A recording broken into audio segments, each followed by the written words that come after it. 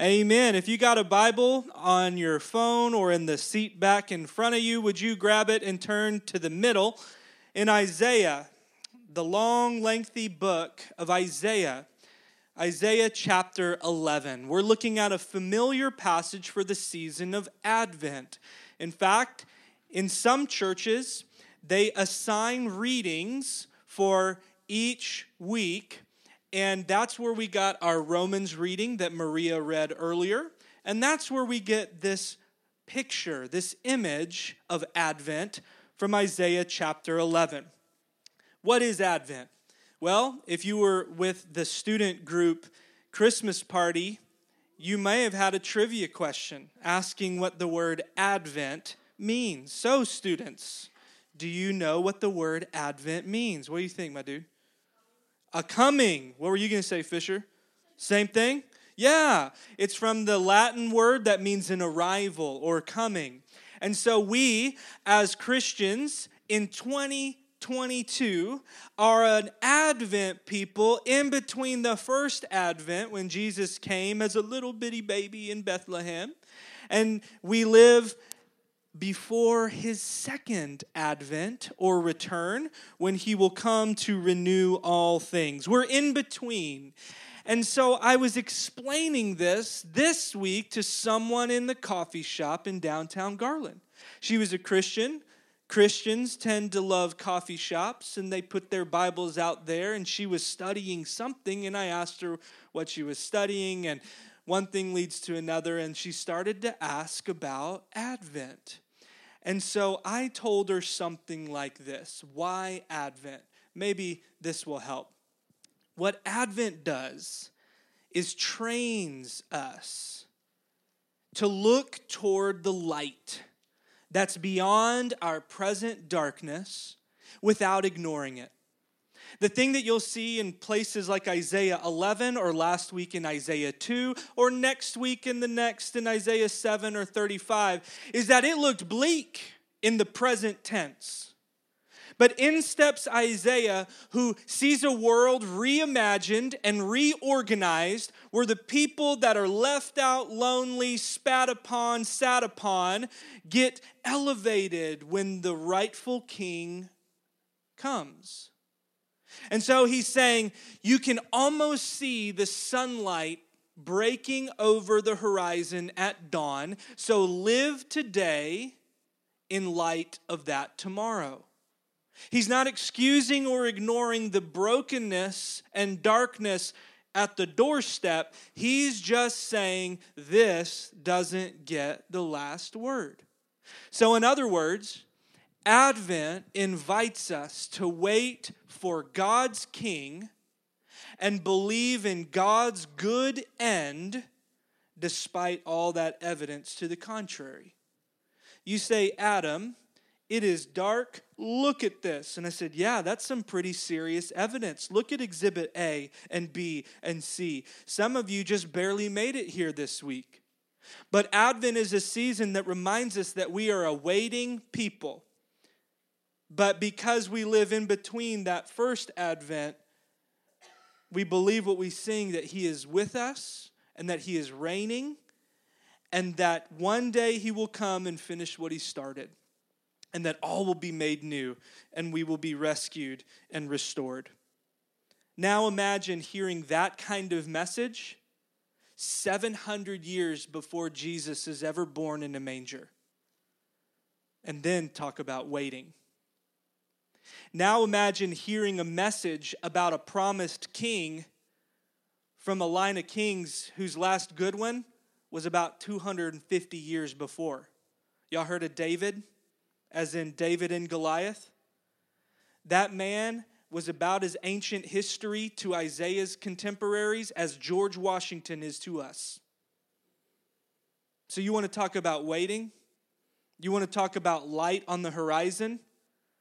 People hear the words we're about to read, and they see Assyria knocking on their doorstep to take their land and knock down their homes and their temples. And he's talking about how somebody from David's family, David, as in 250 years ago, David and Goliath? Now imagine that king doesn't really step on the scene for another 700 years. Then we start to get into the season of Advent, of waiting.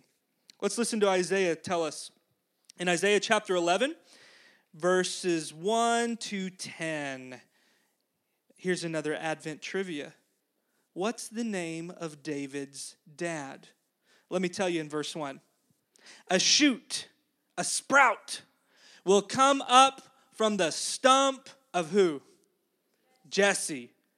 From his roots, a branch will go up, is what it really says.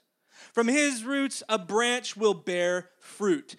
The Spirit of the Lord will rest on him, a spirit of wisdom and understanding, of counsel and of might, the spirit of the knowledge and fear of the Lord. Verse 3, and he will delight in the fear of the Lord. If you're reading the literal Hebrew, of which I cannot, but I'm told that this phrase almost means it's like he is just breathing in the way and rightness of the Lord. He delights in it. He breathes it. Verse 4, or let's continue verse 3. He will not judge by what he sees with his eyes. He's not looking at the outward appearances or your clothes to decide who should get the right verdict. He won't decide by what he hears with his ears. You can't tempt him or bribe him. But verse 4, with righteousness he will judge the needy. Does that phrase strike you? Because judging is so often a negative context for us, right? What do you think it means that he will judge the needy? It means this. With justice, he will give decisions for the poor of the earth. To judge the needy is to not listen to the bribes or to see the appearance of the rich, to tilt the scales of justice, but he'll see the poor, he'll see the needy, he will judge them and bring back into balance those who've been sat upon and spat upon. We continue. He will strike the earth with the rod of his mouth, and with the breath of his lips he will slay the wicked. This strong king with the Spirit of the Lord will speak the truth in a way that just can't be ignored, even from the wicked. Verse 5. Righteousness will be his belt, and faithfulness the sash around his waist, because this one is ready to go to work. Then this picture, ready? The wolf will live with the lamb. The leopard will lie down with the goat. The calf and the lion and the yearling together, and a little child will lead them. The cow will feed with the bear. Their young will lie down together, and the lion will eat straw like the ox. The infant will play near the cobra's den, and the young child will put his hand into the viper's nest. They will neither harm nor destroy on all my holy mountain. For the earth will be filled with the knowledge of the Lord as the waters cover the sea. How much does the water cover the sea? A lot. How wet is water? Very. He's reimagining and reorganizing a world in which it's safe for the most vulnerable to come out to play. Finally, verse 10. In that day, the root of Jesse will stand as a banner for the peoples. The nations will then rally to him, and his resting place will be glorious. This is the word of God for the people of God, and we say, thanks be to God. We moved into our house just up the road a little over a year ago, and we inherited 2 dead trees in our front yard. We moved in at the end of the summer, and we thought, maybe it's just because, it's hot and a drought. But then we were really just fooling ourselves, because every time I looked out the window, it looked like a Tim Burton movie set, just gnarled and mangled and creepy. But then it started to have these strange little growths, and it kind of tricked me. And I thought, oh, maybe it's not dead. Maybe they didn't know what they were talking about. But then I started to ask my neighbor and then that neighbor and then the guys that would come down and give me the tree service business cards and say, wait. Is this tree dead? They would say, yes. Don't be fooled by this stuff. It may look big and glorious, but it's really almost like a weed has just crept in and taken residence. But that sucker is dead. Both suckers are dead. I don't know if it was the freeze. I don't know if it's I'm going to blame my previous owners because I probably did everything right.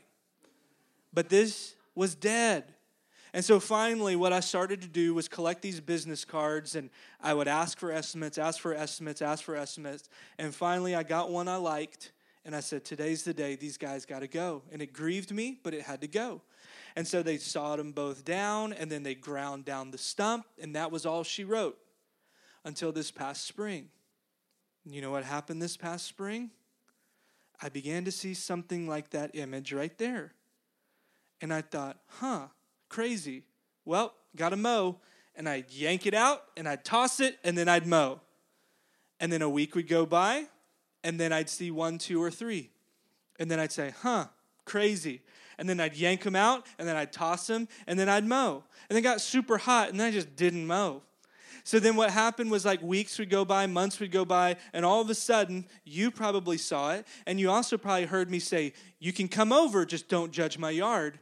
Because I had this forest of this shoot, this sprout, that was really starting to gain some traction and grow.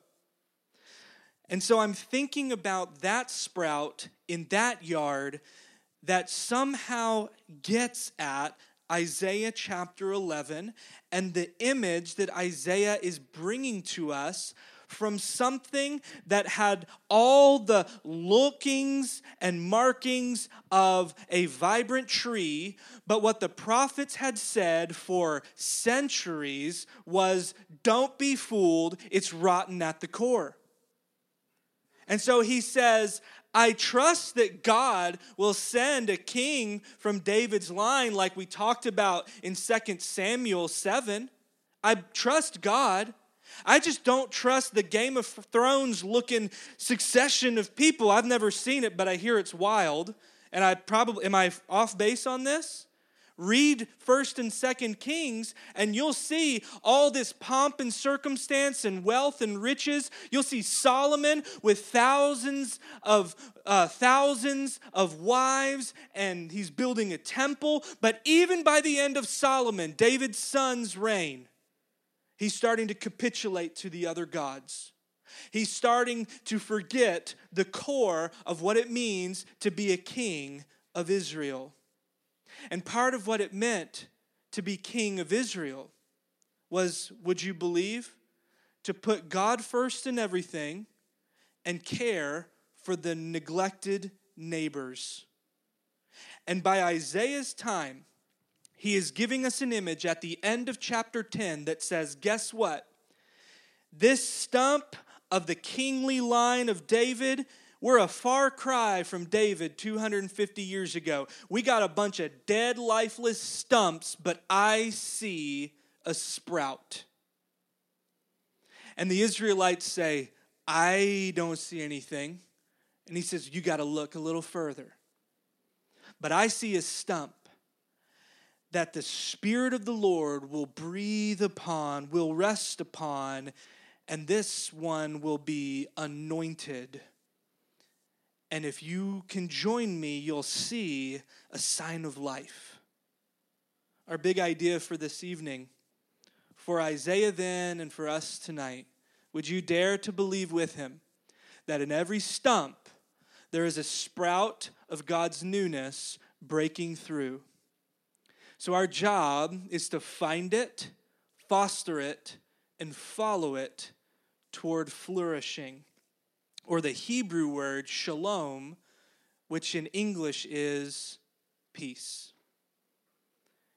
Do you believe that in every stump of a broken relationship, in every stump of a failed opportunity, in every stump of a dream that you had to let go of, that there's something in Christ that can sprout up and signal new life. They had 250 years and all they saw was a stump. And Isaiah says, no. I need you to imagine with me. I need you to reimagine what's happening. Because Isaiah is a prophet.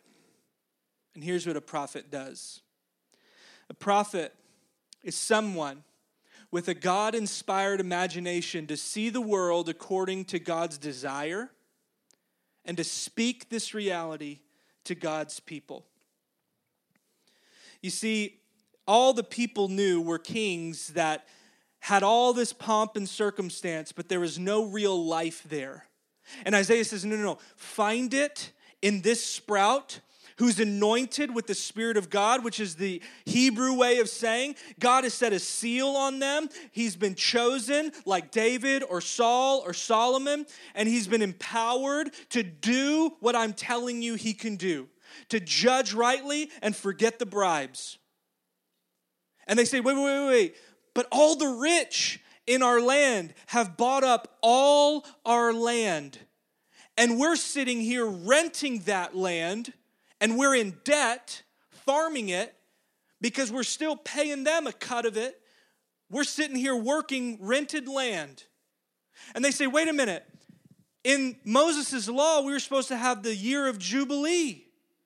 And every 7 years, we're supposed to have debts forgiven. And we're still crippled under student loan debt, under the debt of this farming. And Moses says in the year of Jubilee that this land is supposed to be given back to the people because Moses imagined a world in which things were equal and fair and we could live at peace. But all I feel is a life behind the 8 ball. And I think these stumps have something to do with it. And he says, I want you to come around and imagine with me. In the midst of this bleakness, can you find a sign of life? Can you find what God is doing? Because they may not follow the year of Jubilee, but you can love your neighbor as yourself. Leviticus 19. So our job is to find the sprouts even in the midst of the stump. And Advent says, don't ignore the fact that we're buried in debt and we're scraping to make ends meet, but what's the next right step that we can find and foster today? Isaiah 43 says this beautiful thing about a shoot or a stump. He says, do you not perceive the new thing I'm doing? Behold, it's springing up in front of it. Miguel loves an old rabbinical tale. It's just a thought. It's not like a theology. It's not in Scripture, but it's an old-fashioned rabbinical thought. And the thought goes that the burning bush, you know, the one that Moses happened upon, and then he takes off his shoes because it's holy ground. The rabbis loved to stay up late at night, sipping wine and saying things like, yeah, that bush was always burning. Moses just happened to look that day. And I just wonder, how many times are we just walking past our life, barely making it through our day, and God has burning bushes and sprouts and shoots, and the shoot with the capital S, Jesus himself, standing here saying, come to me. Come follow me. And we just have our head down because it's too bleak, it's too dark, the stump is too dead, and we're missing what God is doing in our midst. And that's why it takes a prophet or a voice from the bush to wake us up, and Advent trains us. Advent shows us, you've got to look. I know it's dark, but you've got to look. We've got to find it, foster it, and then follow it towards flourishing. But we don't like to wait. And I don't blame you. Waiting is a part of life. Some of y'all been waiting in the urgent care because flu's going around. But like it or not, the Bible shows us that waiting ain't just part of MedPost or Baylor. It's part of our life with God. Do you believe this? How many of you have read a psalm? Hello? Wait on the Lord. But isn't it also beautifully biblical to say, enough, come on, dude? That was Psalm 151. Yours Bible has 150, but my Bible says, thus I said, come on, dude, waiting is hard. But growth takes time, doesn't it? Restoration takes time, doesn't it? Broken bones take time. Renewing habits and repairing relationships takes time. Yet, we want to say, God, just download mercy. Download compassion. I want to be Adam version 4.0, not barking at my kids in the middle of worship because I'm flustered and frustrated by their actions. Download patience for me, please.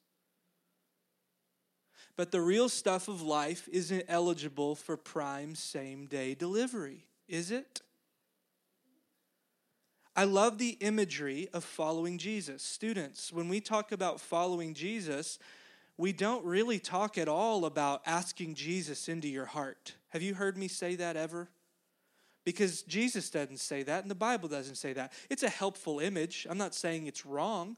I'm just saying I think I like Jesus' language, which is come to me and then follow me. And the thing about Jesus is he's always on the move. And the thing about Jesus with his disciples is he spent 3 years with them. And one still shows up to the Last Supper and bails on him and sends him to the police. Because growth takes time. That's why we need to be with Jesus, to learn from Jesus how to live like Jesus. And I hope that I'm more gracious today than I was a year ago, but it's going to be incremental and take time. Amen? I just think some of you need to hear, as you're doing an Advent devotional and you already didn't read day 3, that's okay. It's one step at a time. And Jesus invites you to just come and take another step, devotional or otherwise. He just wants your attention today. But the Advent season, an Advent-shaped waiting, beckons us to anticipate peace in an anxiety-ridden world that tempts us to anticipate disaster. Do you believe this? Man, I doom scroll Twitter like crazy, and I anticipate the unraveling. I anticipate disaster. And yet, the cycle of the Christian calendar, of which we flirt with, but we got to do Advent because Advent is a countercultural invitation to pay attention, to sit with it, and to dare to believe that he will return and make all things new. And by the way, when I say return, well, we'll talk about this more another time. I don't mean a rapture.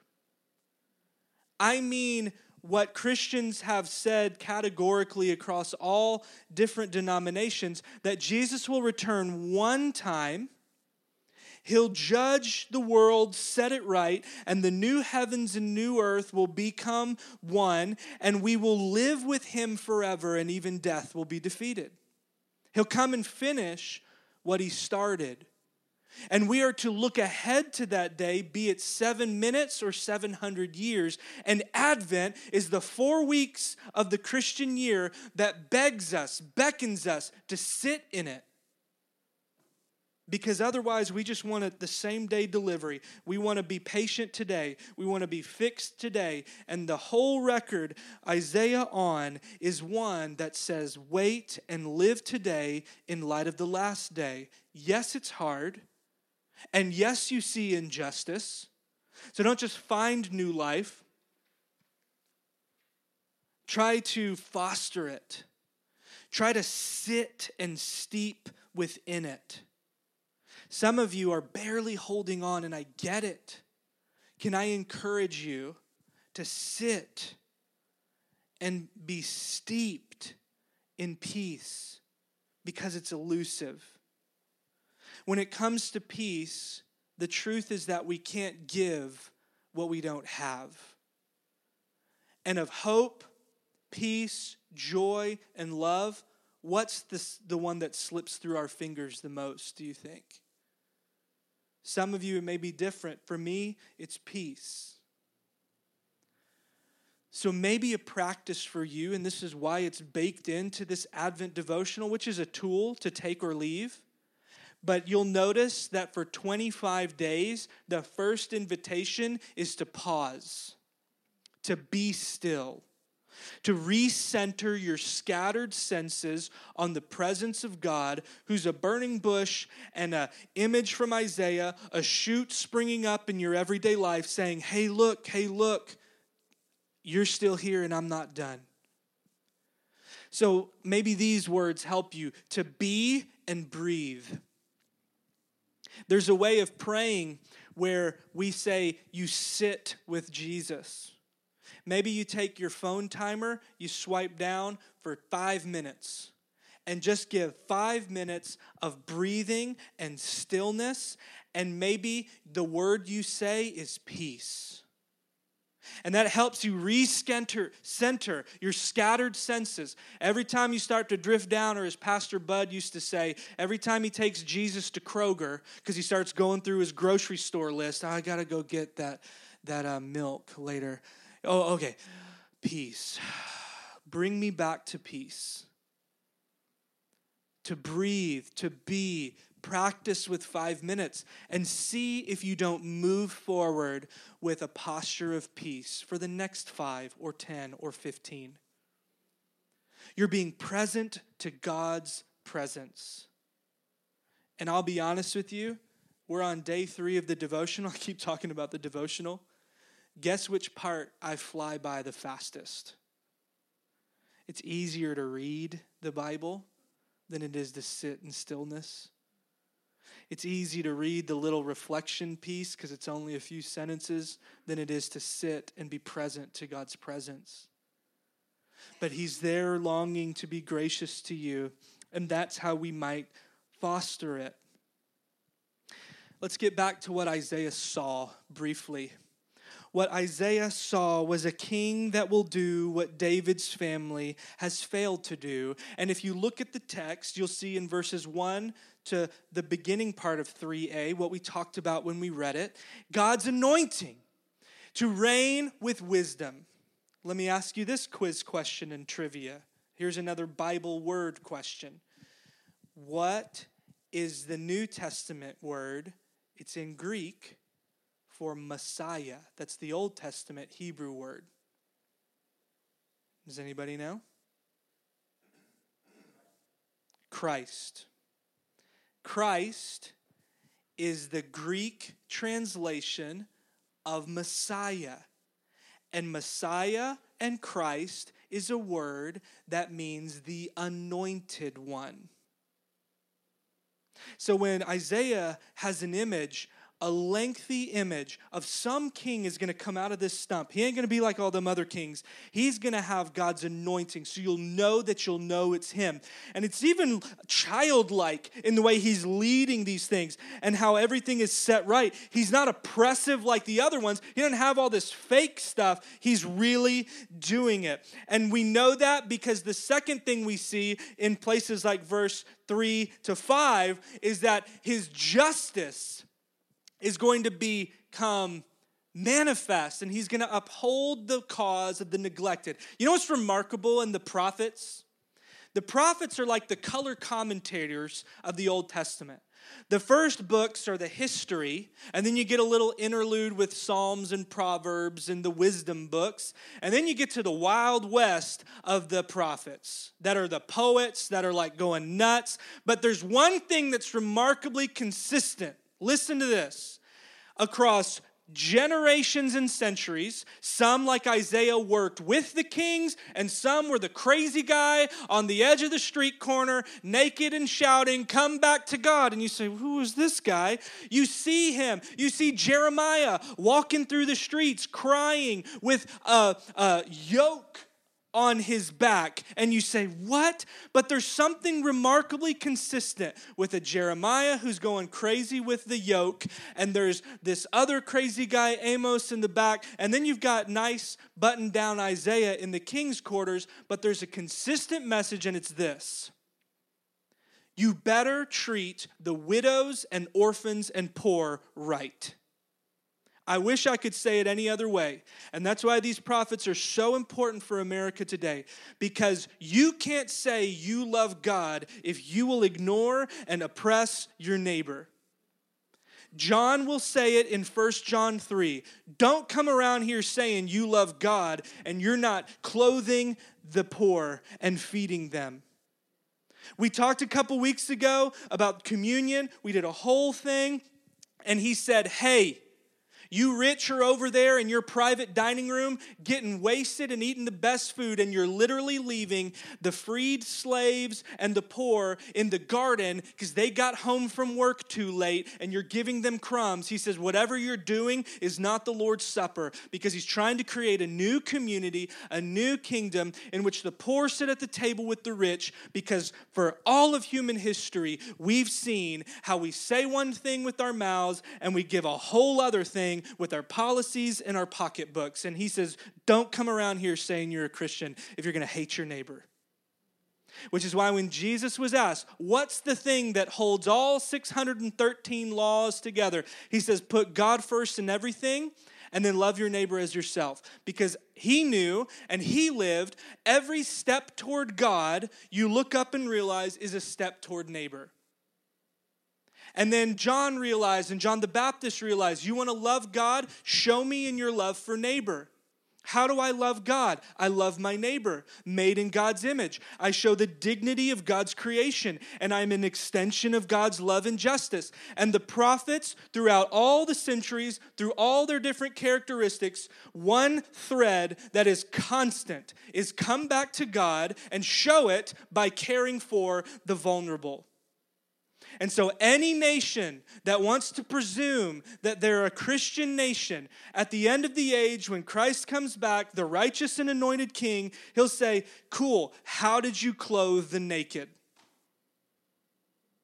Oh, but man, we had the best programs and budgets and Christmas pageants. Great. How did you feed the hungry?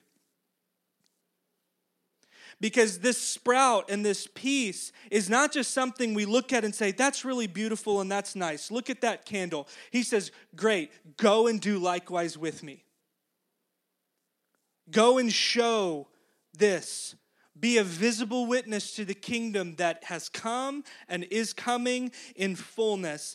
And it is so clear when they talk about the Messiah that he is going to bring the world to rights and bring balance where there is brokenness. And the degree to which we participate in that is the degree to which we are living what we're praying, let your kingdom come more and more on earth as it is in heaven. And do we do this perfectly? Shake your head, no way. And so that's why Isaiah's been eating my lunch all week. And that's why I want the neighborhood church to be a church that stays close to the poor and left out and lonely and forgotten. Not because we want to earn God's favor, listen, but because we want to be an extension and expression of God's love and justice in the world. Amen? So the degree to which we sit with Jesus and learn from Jesus to live like Jesus, we start to look around and say, oh, I'm forgiving my enemies. Oh, I'm blessing the ones who cussed me out this week. Oh, I'm turning the other cheek. Oh, I'm giving away my stuff. Because we, like this king, want to see the picture, like in verses 6 to 9, where the world is a safe place for lambs and the homeless. That's a world reimagined. Isaiah sees this. That's the what. Now I want to round home with the who. Isaiah doesn't know his name, but we might know. Because a Prince of Peace will come, And the Prince of Peace, that language was for Caesar, who was another oppressive king that knocked on the doorsteps of other nations and said, here's some good news, good tidings of peace. The Son of God and Prince of Peace has come. And you can get in with the Prince of Peace so long as you give taxes and let us dominate over you. And somewhere in that Roman world, there's a child that's born. And the angels say, no, this is the Prince of Peace and the King of Kings. And what's remarkable about that baby in a manger is that these wise men will see him because they've been Advent paying attention. And he's going to draw these outsiders and foreigners from a long place, and they're going to behold him. And the good news was announced to the rough and rowdy shepherds that slept outside, that were stinky and nobody wanted to be with them. But this child, like a banner on a hill or in a manger, is starting from day one to draw people to himself. And then when the time has come, this teacher shows up in his local synagogue, and he announces that these words in Isaiah 61 and Isaiah 40, the words that said, the Spirit of the Lord is upon me to bring good news to the poor and recovery of sight to the blind, that's me. And they said, this guy sitting in this synagogue right here, you're the sprout, you're the root, you're the shoot. And just so he knew that they didn't just hear it, that they saw it, later on in Luke 19, he doesn't look at appearances of this wee little man in a sycamore tree, right? He doesn't just look at him or write him off even when the crowd starts whispering, yo, that dude is a sinner. He doesn't care what they say. He don't care what he looks like. He says, I'm going to your house tonight. And so they're having a party, and somewhere in the presence of the Prince of Peace, this wolf that had stolen from every one of those dinner guests, that had stolen from the widows, that had stolen from the vulnerable poor, they couldn't afford their medical bills, but they had to pay his taxes, otherwise he'd report them. That wolf that was devouring their lives all of a sudden stands up and says, I'm giving half my money away. More than that, I'm going to give everything back I stolen and then some. Something about that wolf got transformed in the presence of the just and righteous king, and all of a sudden, now the wolf is eating with the lambs. And we live in a world in which the wolves don't even see the lambs and the leopards don't even see the goats. And the kingdom of God is the place in which we all have enough and we eat together. It looks like a few weeks ago in that building up on Walnut, we're eating food together, and a person that slept outside the night before and was going to sleep outside that night looks me and a gaggle of other neighborhood church folks and says, this feels like family. And he came to the clothes closet the next day. It's still dark. It's still broken. He's not here. God bless him where he is. I hope we'll see him again. We've tried to connect with him again. But you know what? For that moment, the wolf was lying down with the lamb. And it was a safe place for the neglected, even for a moment. That's the kingdom of God. That's what we're waiting to see more of. And then what's remarkable is after the wolves of the world crucify him, he's risen and he stops a lion dead in his tracks on the road to Damascus, and a word of his mouth says, Saul, Saul, why are you persecuting me? And it stops him dead in his tracks. The rod out of his mouth stops him dead in his tracks. And this lion that was in Acts 9 ravaging the church becomes the one to plant new shoots and sprouts of the root of Jesse all across the known world. That's what happens when you spend time with the Prince of Peace. Amen? So the question for us is, what's our story? How has he transformed our life?